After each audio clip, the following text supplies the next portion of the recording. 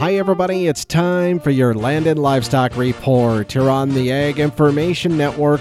I'm Russell Nimitz.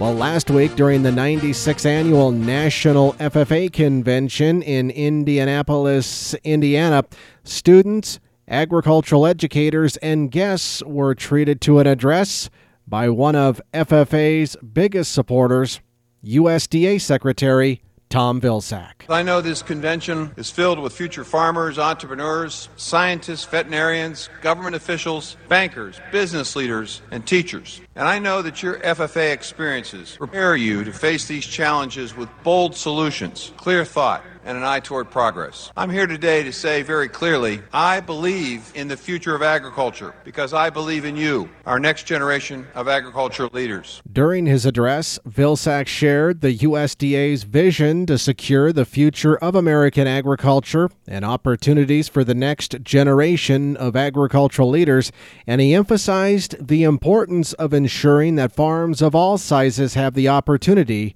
to succeed. Meanwhile, Scott Stump, CEO of the National FFA organization, said they appreciated the Secretary's dedication to agricultural education and FFA, which is why they were honored to present him with an honorary American FFA degree.